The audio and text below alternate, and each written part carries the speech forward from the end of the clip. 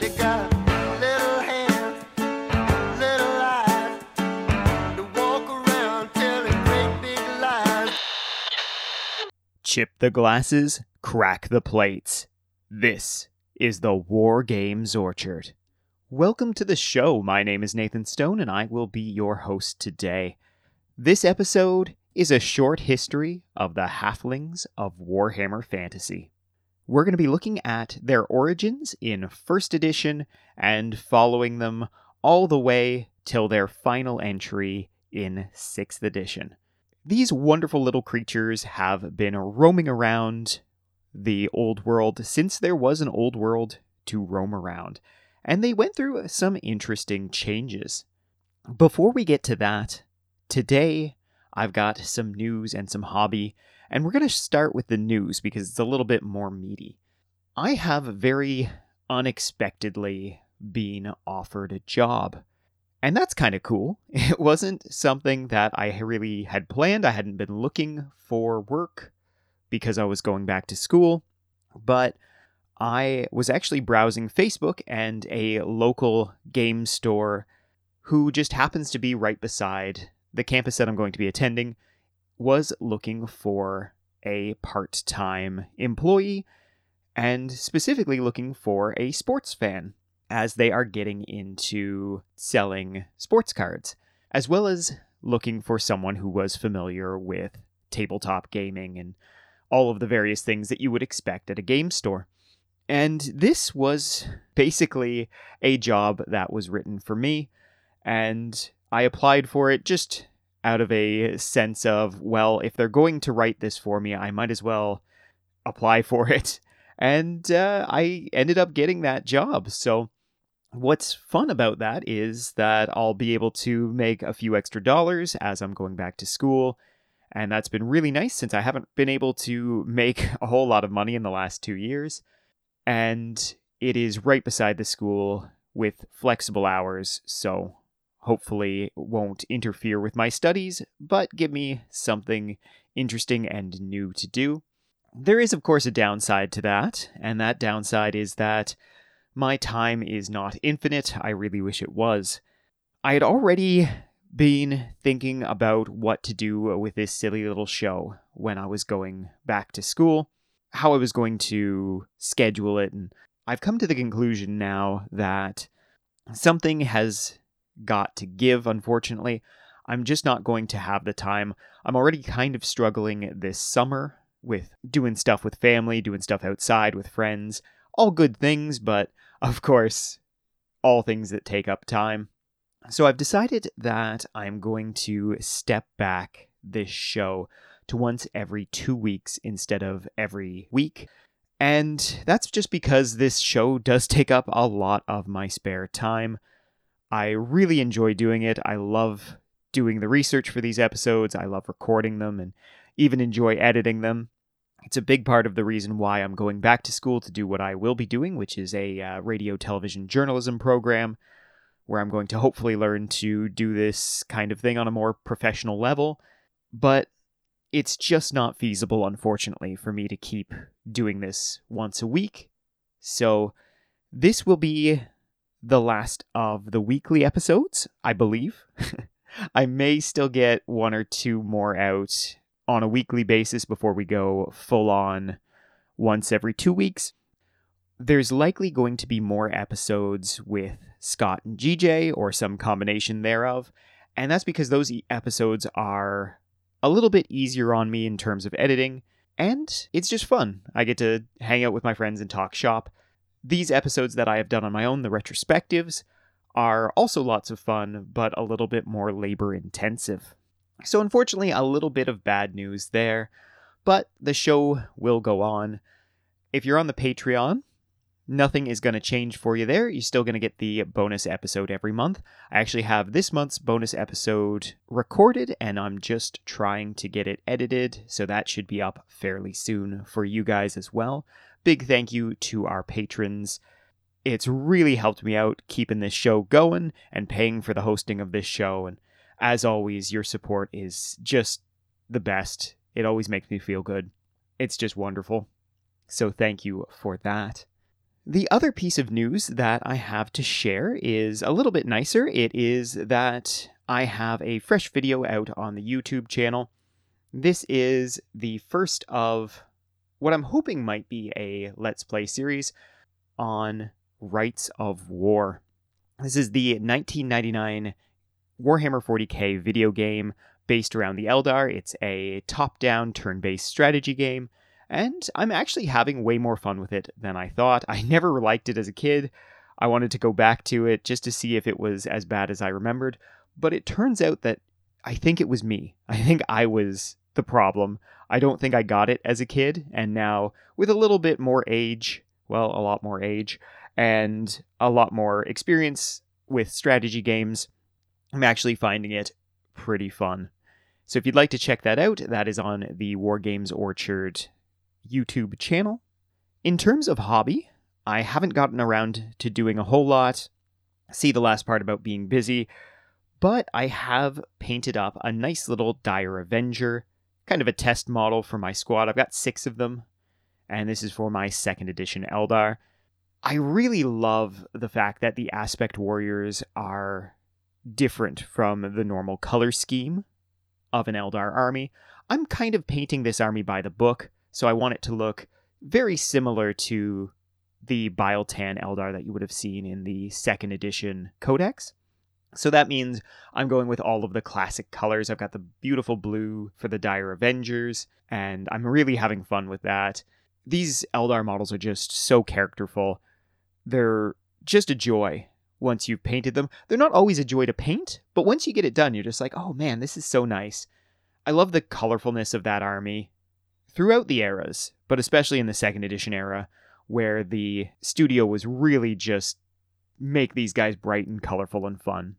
So I'll probably put that guy, as well as I guess the Eldar that I have been working on so far, up on the Orchard Facebook page. So if you'd like to see them, they should be up in the next day or two. And that's going to do it for news and hobby. Today, we're going to look at the history of the Halflings. They are a weird little species that kind of always seems to find an interesting niche in Warhammer Fantasy, and they get shunted around a lot, as we'll see. We're going to start things off in 1st edition, the Forces of Fantasy book. This book had a ton of species and factions that just wouldn't go anywhere, really. A lot of goblins that wouldn't see the light of day past this era. You had certain things like gnomes that would really only last from 1st to 2nd, and this game was in a very proto state. We've got a lot more influences from Lord of the Rings, which I know sounds hard since Warhammer Fantasy was just so full of Lord of the Rings references.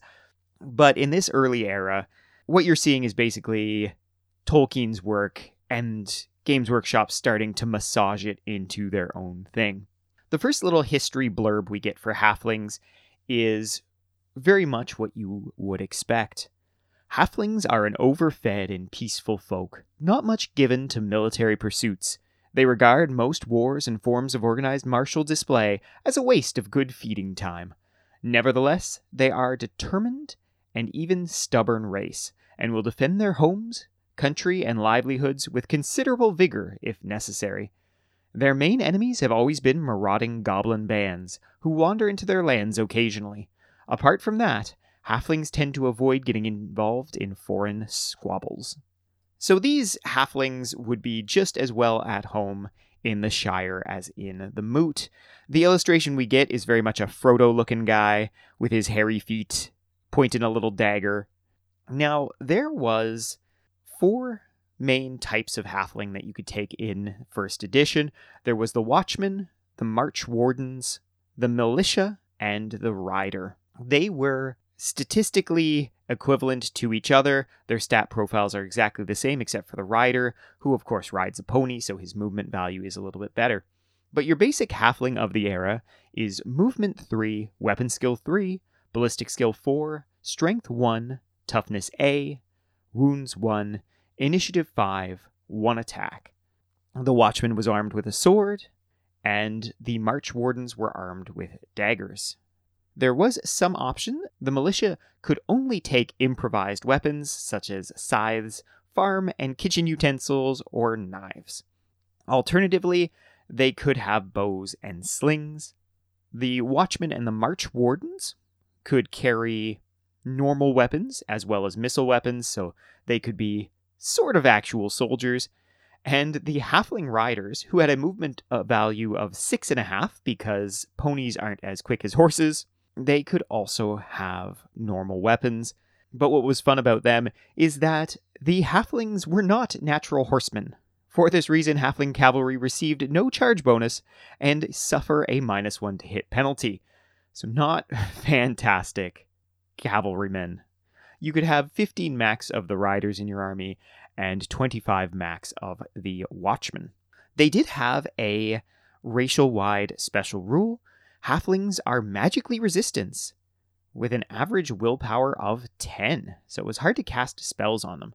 They could have heroes, but they did not have champions, which was an interesting distinction. Moving on to 2nd edition, Halflings can be found in ravening hordes, but not as an army themselves, only as an allied contingent. Now, when you're writing a news article or something with hard facts, the best thing to do, so I remember from my writing classes in high school and university, is that your lead should be the most important information. And why this is relevant is because the very first thing that we learned about Halflings in 2nd edition in their allied contingent section is that Halflings are subject to alcoholism. That is the very first piece of information that we are told, and I found that very, very funny. It also goes on to tell us that Halfling cooks are similar to standard bearers. The cook fights as an ordinary trooper, but his presence boosts the regiment's morale to such an extent that its leadership is increased by 1. Halfling cooks are prized by all races. They may be captured in exactly the same way as standard bearers.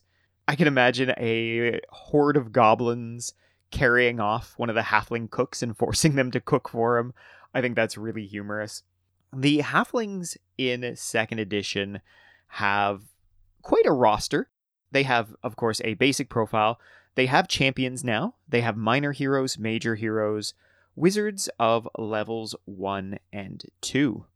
The basic Halfling profile is similar to the 1st edition profile, but of course, there was a big shift in profiles between 1st and 2nd edition, so a lot of things have changed, but would play in roughly the same way as they played in 1st edition. In 1st edition, we saw that they had the strength of 1, the toughness of A. Toughness of A was basically toughness 1, so they were strength 1, toughness 1. However, the norm was strength 2, toughness B in 2nd edition, so strength 2, toughness 2 would have been the equivalent to the later era's strength 3, toughness 3 as kind of the baseline. So even though they were strength 1, toughness 1, that wasn't incredibly, terribly, unplayably weak, as it would be in later eras. But this basic profile we're about to read here is not going to change a whole lot over the next 5 editions. It is movement 3, weapon skill 2, ballistic skill 4, strength 2, toughness 2, 1 wound, initiative 5, 1 attack, leadership 6, intelligence 7, cool 7, and willpower 8. What I find interesting about this profile is that we get the clear preference for ranged combat with that ballistic skill of 4, and an initiative 5 is a tremendously good initiative. I tend to think this is still that Tolkien influence on Games Workshop here, because if you think of the classic Hobbit book, the fact that Bilbo Baggins gets employed as a burglar, he is quick, good at hiding, and thinks fast. I really like that initiative 5. I think that is a direct correlation from The Hobbit and The Lord of the Rings that they put in there, and that was going to last for quite some time. The champion for the Halflings is, of course, a similar profile. He gets a point of weapon skill to 3, ballistic skill to 5, and strength to 3. He also gains a point of initiative to 6. When we get the minor hero, He has gotten another point of weapon skill and another point of ballistic skill to 4 and 6 respectively.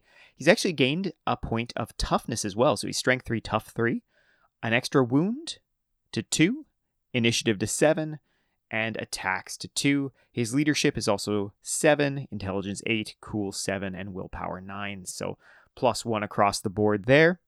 The major hero continues that trend, ups his weapon skill and ballistic skill again. His wounds and attacks go to 3, his initiative goes to 8, and all of his leadership, intelligence, cool, and willpower gets that bump up by 1 as well. The first level wizard is basically a halfling +1. He gets the extra initiative, but not much else. The wizard level 2 is roughly equivalent to the minor hero, except he doesn't gain the weapon skill and ballistic skill bumps. So an interesting roster for halflings in 2nd edition. As far as building your halfling allied contingent went, you had some options for the rank and file. You had to take a minimum of 10 warriors, but you could take up to 50, and they were 3 3/4 points each. Yeah, I hope you like adding fractions, because Old Hammer, especially where halfling's concerned, would love you to do some fractional addition.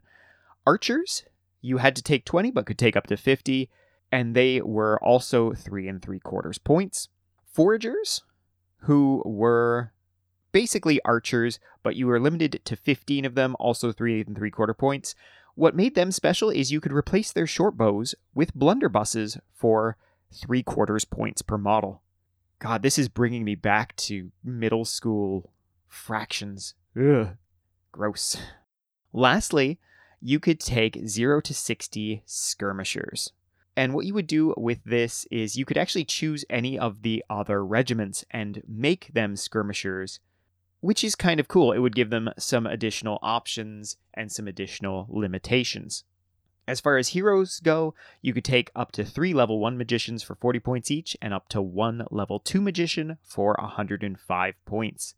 You take up to 4 champions for 5.5 points, 2 minor heroes for 34 points, and 1 major hero for 81 points.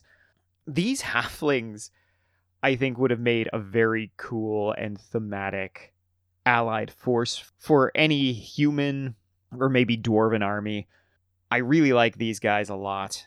And some interesting choices as well. You could do some really interesting stuff converting up a halfling magician and halfling champions.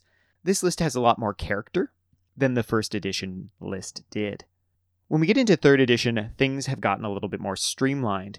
Halflings are again an ally contingent, but we get a little bit more lore here. They're starting to take on a more recognizable shape.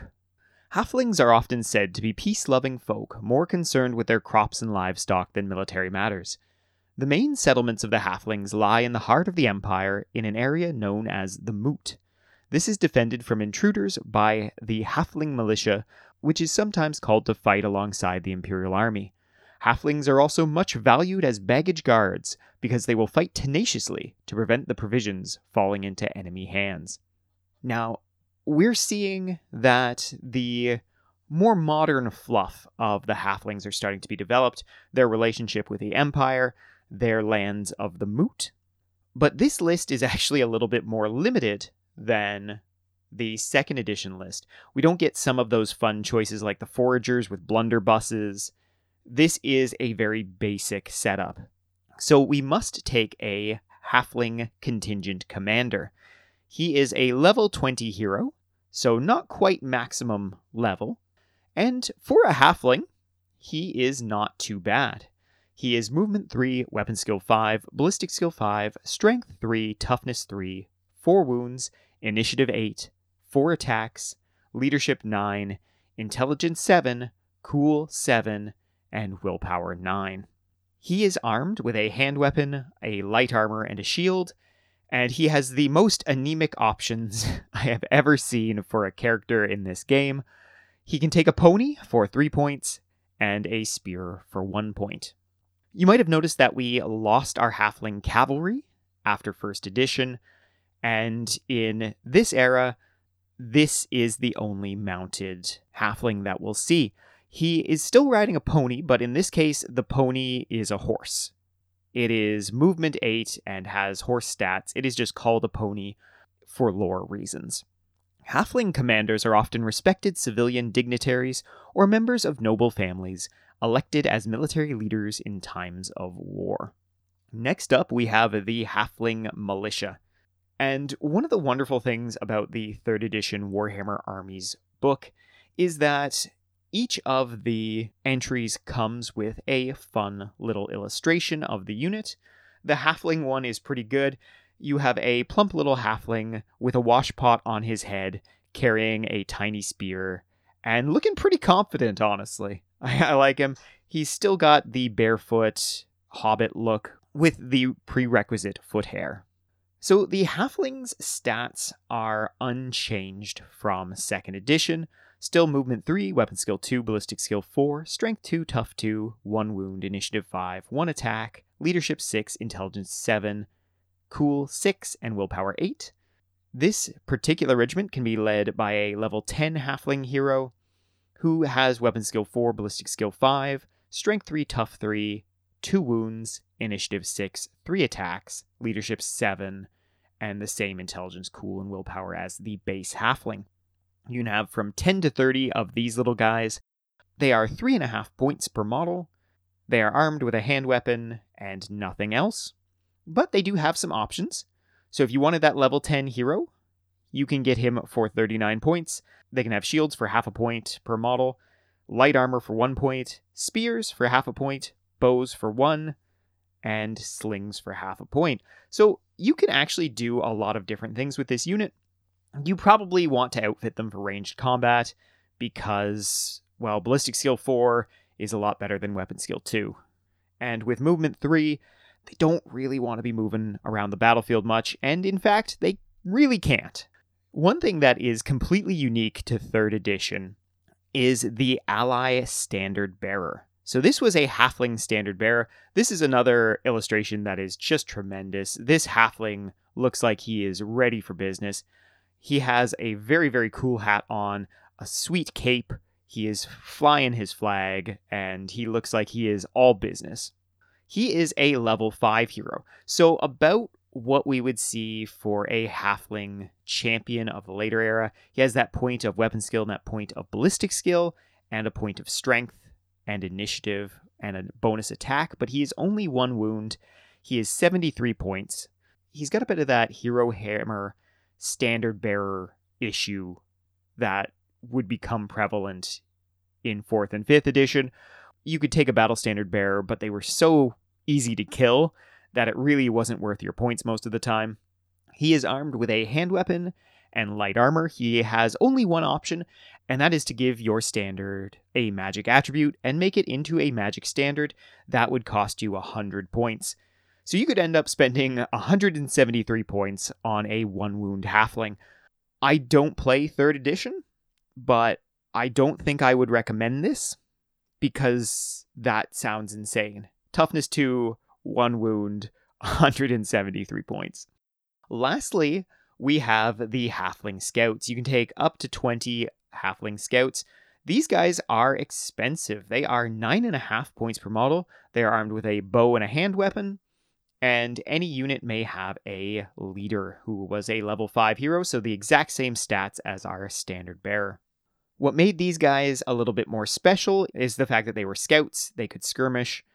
Otherwise, they are bog standard Halflings, but the bow cost is included in their overall cost, so, maybe not too bad, although 9.5 points is a lot of points for anything that is a Halfling. And that is it for the Halfling ally contingent. That is also it for the Halfling military forces. From now on, they're just going to be units in other armies. And that's not such a bad thing. They get much more worked into the Empire book of the Hero Hammer era. And I think they found a pretty nice little home there. Are they good? Not really, no. But they are going to get a little bit of a boost in 4th edition, where it matters the most. So let's move on to Warhammer Armies: The Empire, 4th edition. This book would cover the Empire in 4th and 5th edition, as they never got a 5th edition book, but all of the books of the era were compatible with each other. The 4th edition books did tend to be on the weaker side. What I love about the Empire in 4th edition was that it included a lot of non-human choices. And why I like that was it made the Empire a little bit more cosmopolitan, a little bit more interesting. It was a nation of men primarily, but it also included dwarves and halflings and ogres, and I really liked that. I always find a lot of pleasure in seeing mixed armies on the table like that. I think visually it's really, really nice. But this is a special book, quite a legendary one, I think, for a lot of Empire players. It included incredible things like the war wagon, the introduction of the steam tank, and for the halflings, we got 2 entries. We got our basic halflings, and we got our hot pot. The hot pot was a war machine. It was a stone thrower in the most basic sense. What it was, in fact, was a giant slingshot where a halfling chef would hurl cauldrons of boiling soup onto the enemy. And this is one of my absolute favorite war machines of all time in Warhammer. It is tremendously silly. The model for it was always just the goofiest thing, but it actually wasn't all that bad. War machines, especially stone throwers, didn't have a great time in the Hero Hammer era. They were tragically inaccurate and just very hard to use. There was a lot of really hard counters to war machines in this era, and most opponents, especially if they knew they were going up against the Empire, would prepare something to take out your war machines. But where the halfling hot pot excels is that it's tiny. Just teeny tiny. Of course, it's 3 halflings and a slingshot. As far as war machines go, this thing is pretty easy to put in a hard to get to place where it might be a little bit safer. It's still not the greatest thing in the world, but we'll cover it here and you can make up your mind and tell me whether you think you would take this thing. It's also ludicrously cheap. Before we get on to the units though, let's look at the halflings lore in this book. We have a nice short little description of the halflings of the Empire. The halflings have lived in rural areas of the Empire for as long as anyone can remember, but it was not until the year 1010 that they were granted the lands around the Upper Aver as their permanent home. This land is known as the Moot, and, like all the lands of the Empire, it provides troops for the Emperor's army. Halflings are not especially warlike by nature, and their troopers are for the most part country watchmen, game wardens, and foresters. Even so, they are willing fighters and very able bowmen. Their natural ability to infiltrate woods and move quickly through dense undergrowth means that they can accomplish tasks which would be impossible to men. It should be noted on this page we get an illustration of a halfling in full Empire regalia, so the Empire-style uniform with the fun hat with the big feather on it. I wish they had made models like this. He's so fancy. But of course, he's still not wearing shoes and still has the Hobbit fuzzy feet. They just couldn't get away from that aesthetic, and I can see why they maybe didn't want to as well. Looking at the basic halfling unit here, we're going to notice one very important change, and I'm not going to make you wait for it because it's the very first thing on the profile. Halflings go to movement 4. They are still weapon skill 2, ballistic skill 4, strength 2, toughness 2, 1 wound, initiative 5, 1 attack, and leadership 8. So their base leadership has bumped up a little bit, but that movement of 4 gives them way more options. Movement of 3 is devastating. Just ask any dwarf player. And in this era, movement counts for a lot. I mean, it always does in Warhammer Fantasy, but especially in the Hero Hammer era, you want to be able to get around. And movement 4 is exponentially better than movement 3. As far as options go, these halflings can be equipped with bows at an additional cost of 1 point per model, or spears at an additional cost of 0.5 point per model. They can be given light armor at 1 point per model, and any regiments may be equipped with shields at the cost of 1/2 point per model. So bows take them to 4.5 points, which is still pretty good. And one thing that I didn't realize until I was doing research for this episode was that they didn't have short bows. They have bows, regular bows. And it just makes me laugh because I think of skinks of the era with their short bows, and a skink is basically the size of a halfling, maybe a little bit taller. And it's just so funny to me that the halflings got the full-size bows and the skinks got the short bows. Although skinks, I really shouldn't complain because they're tremendously good. Now let's take a little look at the other halfling unit, the Hot Pot. We talked about a little bit here, but it is worthwhile discussing in a little bit more detail. If you'd like to see the full history of the halfling Hot Pot, check out our YouTube channel. I did a Lost Units video on the halfling Hot Pot. It is a fun one. So the halfling Hot Pot is a stone thrower at heart, as I mentioned. It has a maximum range of 36 inches, so far less than even a small stone thrower of the era. It is a strength 5 hit for a direct hit, so the model directly under the template, strength 3 for the rest. It only does 1 wound, but does ignore armor saves. One of the fun things you could do with a halfling Hot Pot is put it into some kind of heavily armored infantry or cavalry and have it pretty much immediately earn back its points. The thing with the Hot Pot is, if you manage to get lucky and target a unit of Chaos Knights, if you kill one of them, it has more than made back its points. So, as far as fun little distractions go, I have a lot of time for the Hot Pot. The Hot Pot, bizarrely enough, is treated like any other war machine in that it is toughness 7 and 3 wounds. I will remind you that this is a big slingshot that they stuck in the ground. Somehow just as tough as a chariot, just as tough as a cannon. But sure, I think they wanted to make things easy and have all your war machines have the same profile. It's just particularly silly in this instant. The Hot Pot has a rather simple misfire chart. On a 1 to 2, it is destroyed. The catapult breaks, throwing boiling hot pot goop everywhere. The crew are slain and the Hot Pot is destroyed. What an awful way to die. Just burned to death by boiling soup. It's like molten soup. How hot could they get this? 3 to 4 was a spill, and it made it so that you could not fire this turn or next turn. And 5 to 6 was may not shoot, which was just a minor inconvenience. They say, perhaps a crewman stumbles. It could be the gloop isn't hot enough yet. Maybe there isn't enough pepper in it for the cook's liking. So, this unit was never taken seriously, super fun, and I'm really glad it was added. I would have loved to have seen this come about a little bit earlier, maybe in the 3rd edition era, so it could have been part of the allied contingent.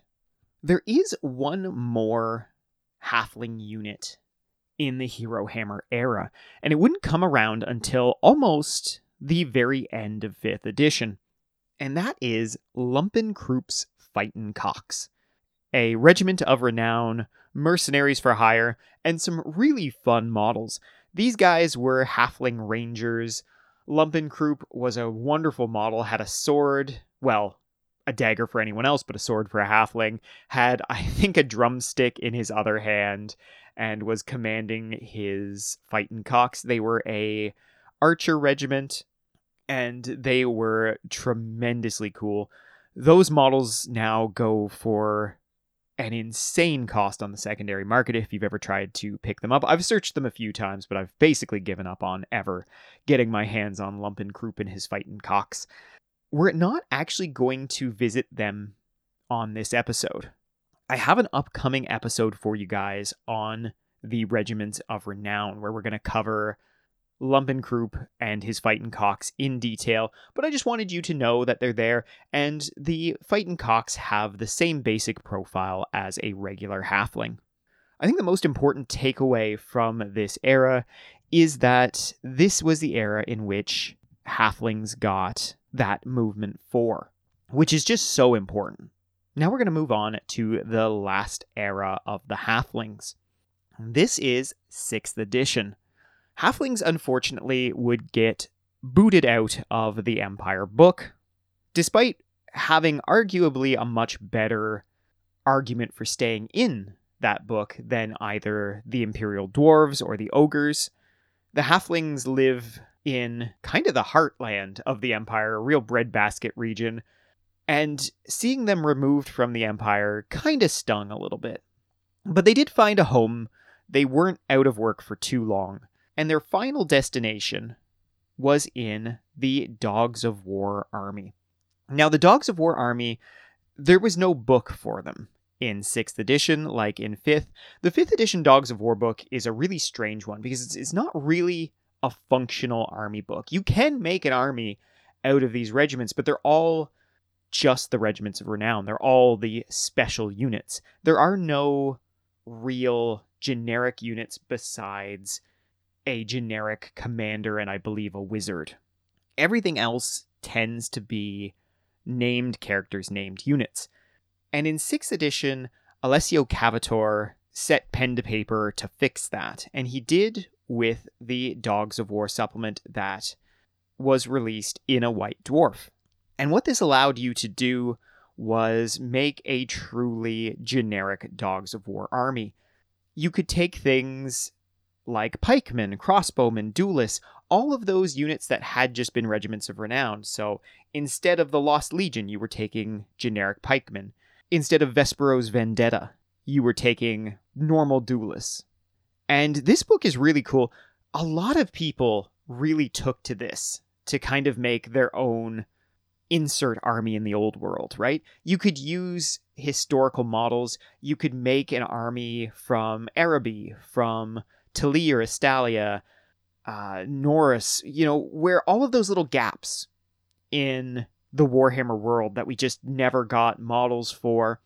This army came in and kind of gave you a catch-all. And it's really neat to see what people did as they just went crazy with them. There are some really interesting units in here, including ogres, dwarfs, and halflings. So all of the units that were booted out of the Empire book when they switched it to simply being a faction of men. And here we'll find both our halflings and our halfling hotpot. Now, the halflings have gotten a bit of a price bump, but most things did in the transition from Hero Hammer to 6th edition. And what I'm talking about specifically is regiments. The halflings got quite a price bump going into 6th edition. They are up to 6 points per model. However, their profile stays exactly the same as we saw in 4th edition. Their unit size is 10 plus. They're armed with a hand weapon and a bow, and they may swap their bows for spears, light armor, and shields. So those options are free, by the way, which goes away to explaining why they got that price increase. It's still more expensive than their Hero Hammer equivalents, but it's not too bad. Of course, you're probably just going to give them bows, because again, halflings are not very good at being a combat unit. One of the interesting things is that they are a 0-1 special choice. So, no building your army with big blocks of halflings, unfortunately. Ogres and dwarves escape this 0-1, but halflings do not. The other unit from the Empire book, the wonderful halfling hotpot, does make its appearance here as well. It stays at 50 points per model, which is tremendous, and is actually a little bit maybe better than its 4th edition counterpart. Now, one of the places it does lose out is in the profile of the war machine itself. Someone at Games Workshop, well, I guess Alessio Cavator, since he was writing this book, realized that toughness 7 with 3 wounds was ridiculous for a slingshot stuck in the ground, so it is now toughness 4 with 2 wounds, meaning pretty much any amount of missile fire is going to either kill the crew or kill the hotpot itself. Its special rules have been condensed quite a bit. You treat the hotpot as a stone thrower with the following changes. The hotpot has a maximum range of 36 inches. Hits are resolved at strength 3 with no armor saving throw allowed. The model under the hull of the template suffers a strength 6 hit with no armor save allowed, which causes D3 wounds. So if you're underneath the center of the template, you actually get hit a lot harder than in 4th ed, from strength 5 to strength 6 now, and D3 wounds instead of 1 wound. Again, for 50 points, I love this thing. It takes up no space on the battlefield, and in 6th edition, it's actually harder to deal with than it was in 4th and 5th. Part 2 of this book details the regiments of Renowned. And of course, we get Lumpenkrupp here. Lumpenkrupp and his fighting cocks were around in 5th and 6th, and then not so much later editions. People did use these regiments of the Renowned and this list as late as 8th edition. It was certainly at a disadvantage with the power creep that was introduced into the game, but if you love something, you make it work. And people did that with this, and it was great to see Halflings got kind of a permanent home eventually. I do understand that Halflings were a real holdover from the early days of Warhammer Fantasy. They were one of Tolkien's additions to the game that got thrown in because they were starting with Lord of the Rings and that classic fantasy world as a beginning to make the old world. But the Halflings of Warhammer Fantasy became their own thing in the lore, specifically in the later lore, and you don't get a lot of attention paid to them in the Warhammer Army books, because either they're not there after about 4th edition, or they are kind of a sideshow, right? Even in Old Hammer, they were allied contingents. It was really only that 1st edition where they got the same type of entry that anyone else did. But one place where Halflings really shine is Warhammer Fantasy Roleplay. If you get the chance, check out the newest 4th edition version of the game, or even some of the older editions, and it goes into a lot more detail about Halfling culture and how Halflings operate. And an interesting twist that Games Workshop put on the classic Hobbit/Halfling was that Halflings in Warhammer Fantasy are larcenous. They will steal anything that isn't nailed down. They're a little bit like goblins in that respect, and they can't really help themselves. They're kind of kleptomaniacs. But what it's done, and especially you hear about it in Warhammer Fantasy Roleplay, where you get an idea of what the various races think about each other, is it's really made Halflings kind of insufferable to a lot of people. They're not trusted. They're looked at as these gluttonous little thieves. And to be fair, that is pretty much what they are in Warhammer Fantasy. Warhammer Fantasy, especially after about that 6th edition going into the 2000s, gave Halflings kind of a darker feel to them. They weren't just the joyful little fat hobbits of the Moot. They were these kind of jerks. Honestly, they're greedy, they're gluttonous, they'll take things that aren't theirs whenever they can. They like shiny things. They're really not all that pleasant. But they are tolerated because they grow a lot of the food that the Empire eats. And Halfling chefs are basically the best chefs in the old world. They got to an interesting place with Halflings in the lore and in the game. Before we leave today, I want to share with you a short story. We're going to go and read from the 4th edition Empire book. This is the story of the Halfling Hot Pot. How it came to be. Gambo Heartstock took his iron ladle and stirred the contents of his bubbling cauldron thoughtfully. The 2 assistant cooks, Flabbag and Dill and Frito Flatfoot, savored the delicious spicy smell and exchanged knowing glances. This was going to be a meal to remember. It would, in fact, be the first hot meal the Halflings had tasted in 3 weeks, ever since they said farewell to their kinfolk in the Moot and marched away to join the Emperor's army. Since then, it had gone very badly for the small Halfling regiment. Half their supplies had been lost crossing the river, including all the beer and tobacco. Continuous rain had made it impossible to keep a fire burning. The whole regiment had been cut to emergency rations of a mere 3 meals a day, and those cold and rain-soaked, eaten in miserable silence. Now, as the army camped for the night in the shadow of the World's Edge Mountains, Gambo Heartstock, chief cook, prepared a feast to restore the spirits of the famished halflings. That morning he had bought a whole barrel of gunpowder pepper from one of the human merchants. The barrel stood beside the cauldron. A good measure of its fiery contents had already disappeared into the seething pot, together with some peppermint herbs, firebalm, and certain other ingredients gathered by Gambo early that morning. A good cook has his secrets, and Gambo had more than most. "Ah, yes, my lad," Gambo explained to Flabaggon. "The Emperor knows a fine hot pot when he smells it, but this here hot pot," he winked knowingly, "this is too rich for your humans, even for an emperor." Flabaggon smiled weakly as his master fussed proudly over his stew. The delicious smell was twisting his simple mind into knots of ravening hunger. What was old Gambo on about? He was hungry. They were all hungry. Was it time to eat yet? "Yup, Flabby," Gambo continued proudly. "If one of those human soldiers were to get as much as a good whiff of this hot pot of mine, well, like as not, he'd be knocked clean off his feet. And should he, by some act of unforgivable negligence on our part, actually eat some, well, I for one wouldn't like to be held responsible." Gambo ladled another heap of pepper into the cauldron, and added a couple of chilies and more garlic for good measure. Suddenly a loud horn blast pierced the air, a thin, strident note pregnant with urgency. Gambo was so taken aback he dropped his ladle, sending gobbets of fizzing stew flying everywhere. "What's this?" he gasped breathlessly. "It's not lunchtime yet, is it?" But it was already obvious that the horn blast had come from elsewhere entirely.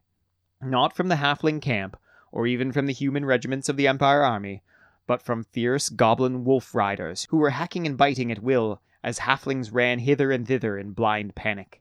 Utterly absorbed with their cooking, none of the halflings had noticed the wolf riders as they sprung from the mountain valley, neatly enveloping the camp and driving a wedge between them and the rest of the Emperor's army. It was an ambush. Worst of all, it was an ambush before lunch. "Those pitiless goblin scum!" sobbed Gambo as the wolf rider bounded towards him, brandishing a spear and grinning broadly in anticipation of an easy kill. Picking up a hefty cleaver, he chopped the green-skinned creature clean in half, as easily as if it had been a stick of celery. Green blood spurted wildly into the air, much of it landing into the stew pot, where it fizzled and crackled like little gunshots. "Ruined!" bawled Gambo uncontrollably. "My hot pot, all the mint and garlic, half the pepper, all gone." He cleaved the head from another goblin and reached into his apron for a bottle of Mootland malt. It was empty. "Ah!" he screamed as the horror of his predicament overwhelmed him. And then something snapped inside the little cook. His eyes glazed with grim courage, uncharacteristic of his kind. His broad hands tightened their grip around the cleaver. "Flabaggon, Frito," he said, "it's time for the ultimate sacrifice. Fetch that rope and bring the rest of the pepper." Within moments, the bewildered assistant cooks had tied the ropes to the cauldron and suspended the boiling mass over a forked spit rest. It might have been a scene of slaughter that brought tears to Frito's eyes as goblins and wolves marauded through the camp, slaying the fleeing halflings like startled rabbits. But maybe it was all those onions. "That's right, my lads," yelled Gambo, raving his cleaver menacingly in the direction of another wolf rider. "Now pull that rope back as hard as you can." The wolf riders who had learned that Gambo's cleaver was best avoided were gathering ready to carry their assault into the Empire camp. Sure of his victory, the Goblin King himself was hurrying to lead the charge in his battle chariot. Fresh greenskins were already forming up for the attack, spear-wielding infantry and archers among them, and towards the rear, 2 huge trolls shambled slowly through a sea of frolicking snotlings. The assistant cooks heaved on the rope, and the cookpot lurched slowly backwards. The wooden spit stand began to bend and creak. The halflings groaned and took the strain. "Just another couple of feet," cried Gambo as he nimbly moved aside and poised his cleaver ready to chop through the tortured ropes. With a single stroke the rope parted. Flabaggon and Frito fell backwards into a heap, and the cauldron catapulted forward right towards the Goblin King. Gambo began to jump up and down excitedly as he watched the projectile arc towards the massing foe. "Yeah!" he yelled. "Go for it, my beauty. That's the way. The best hot pot ever, and I hope it chokes you." The Goblin King, Grom the Paunch of the Misty Mountain, infamous old goblin warlord and lord of the crags, was suddenly and unexpectedly struck by what could have been a big rock were it not for the splotchy red stuff that exploded from it, showering the goblin horde. Goblins screamed where the boiling stuff touched them. Their skin peeled away and shriveled while tears of agony rolled from their little red eyes. Grom, having overcome his initial surprise, howled with pain and anger before he was overcome by the fumes. The wolves yelped uncontrollably, throwing their riders into the mass before scampering off back to the hills, their tails tucked firmly between their legs. A troll stepped unwittingly into a steaming puddle and immediately began to dissolve. At that moment, the Empire army, hastily drawing its ranks, thundered into battle, and the remaining horde was swept aside by charging Reiksguard knights. The Empire had been saved. The Emperor found Gambo Heartstock sobbing despondently into his apron, an empty bottle of Mootland malt in one hand, and a gore-splattered cleaver dangling limply from the other. Gesturing his captains aside, he grasped the little halfling cook by his shoulder and gently shook him. "Master Cook," he said, "I don't know what it was in that flame pot of yours, but it undoubtedly saved the day, and many noble lives. Tell us the recipe, and I'll have the Imperial Engineers build a weapon that will destroy the goblin hordes forever." Gambo looked up into the sturdy face of his ruler, and his eyes suddenly cleared. "Sire," he exclaimed, "I cannot tell you. It would be a betrayal of every sacred vow in the cookbook." The Emperor, to his credit, did not press the point, but presented Gambo with a bag of gold for his part in the battle, and quietly departed. Over the years, Gambo became quite famous, and found himself dragged from battle to battle, and expected to launch his now famous halfling hot pot into the enemy ranks. It never again had quite the effect it did on that day, when Grom the Paunch of Misty Mountain was driven from the field. And in truth, Gambo couldn't quite remember the recipe to his dying day. Nonetheless, the hot pot did much to boost the prestige of halfling regiments, and taught the goblins a lesson it would be hard for them to forget. If that's not one of the best stories in any army books, I will eat my hat. I love that story. It's tremendously fun, it's tremendously silly, and it's indicative of the Hero Hammer era, the early to mid-90s era of Games Workshop. It's my favorite halfling story, I think, of all time, by a wide margin. Well, I hope you have enjoyed this episode. This has been a fun little one to put together, and we are going to be back in likely 2 weeks with our new schedule, and we'll be looking at releasing every second Tuesday.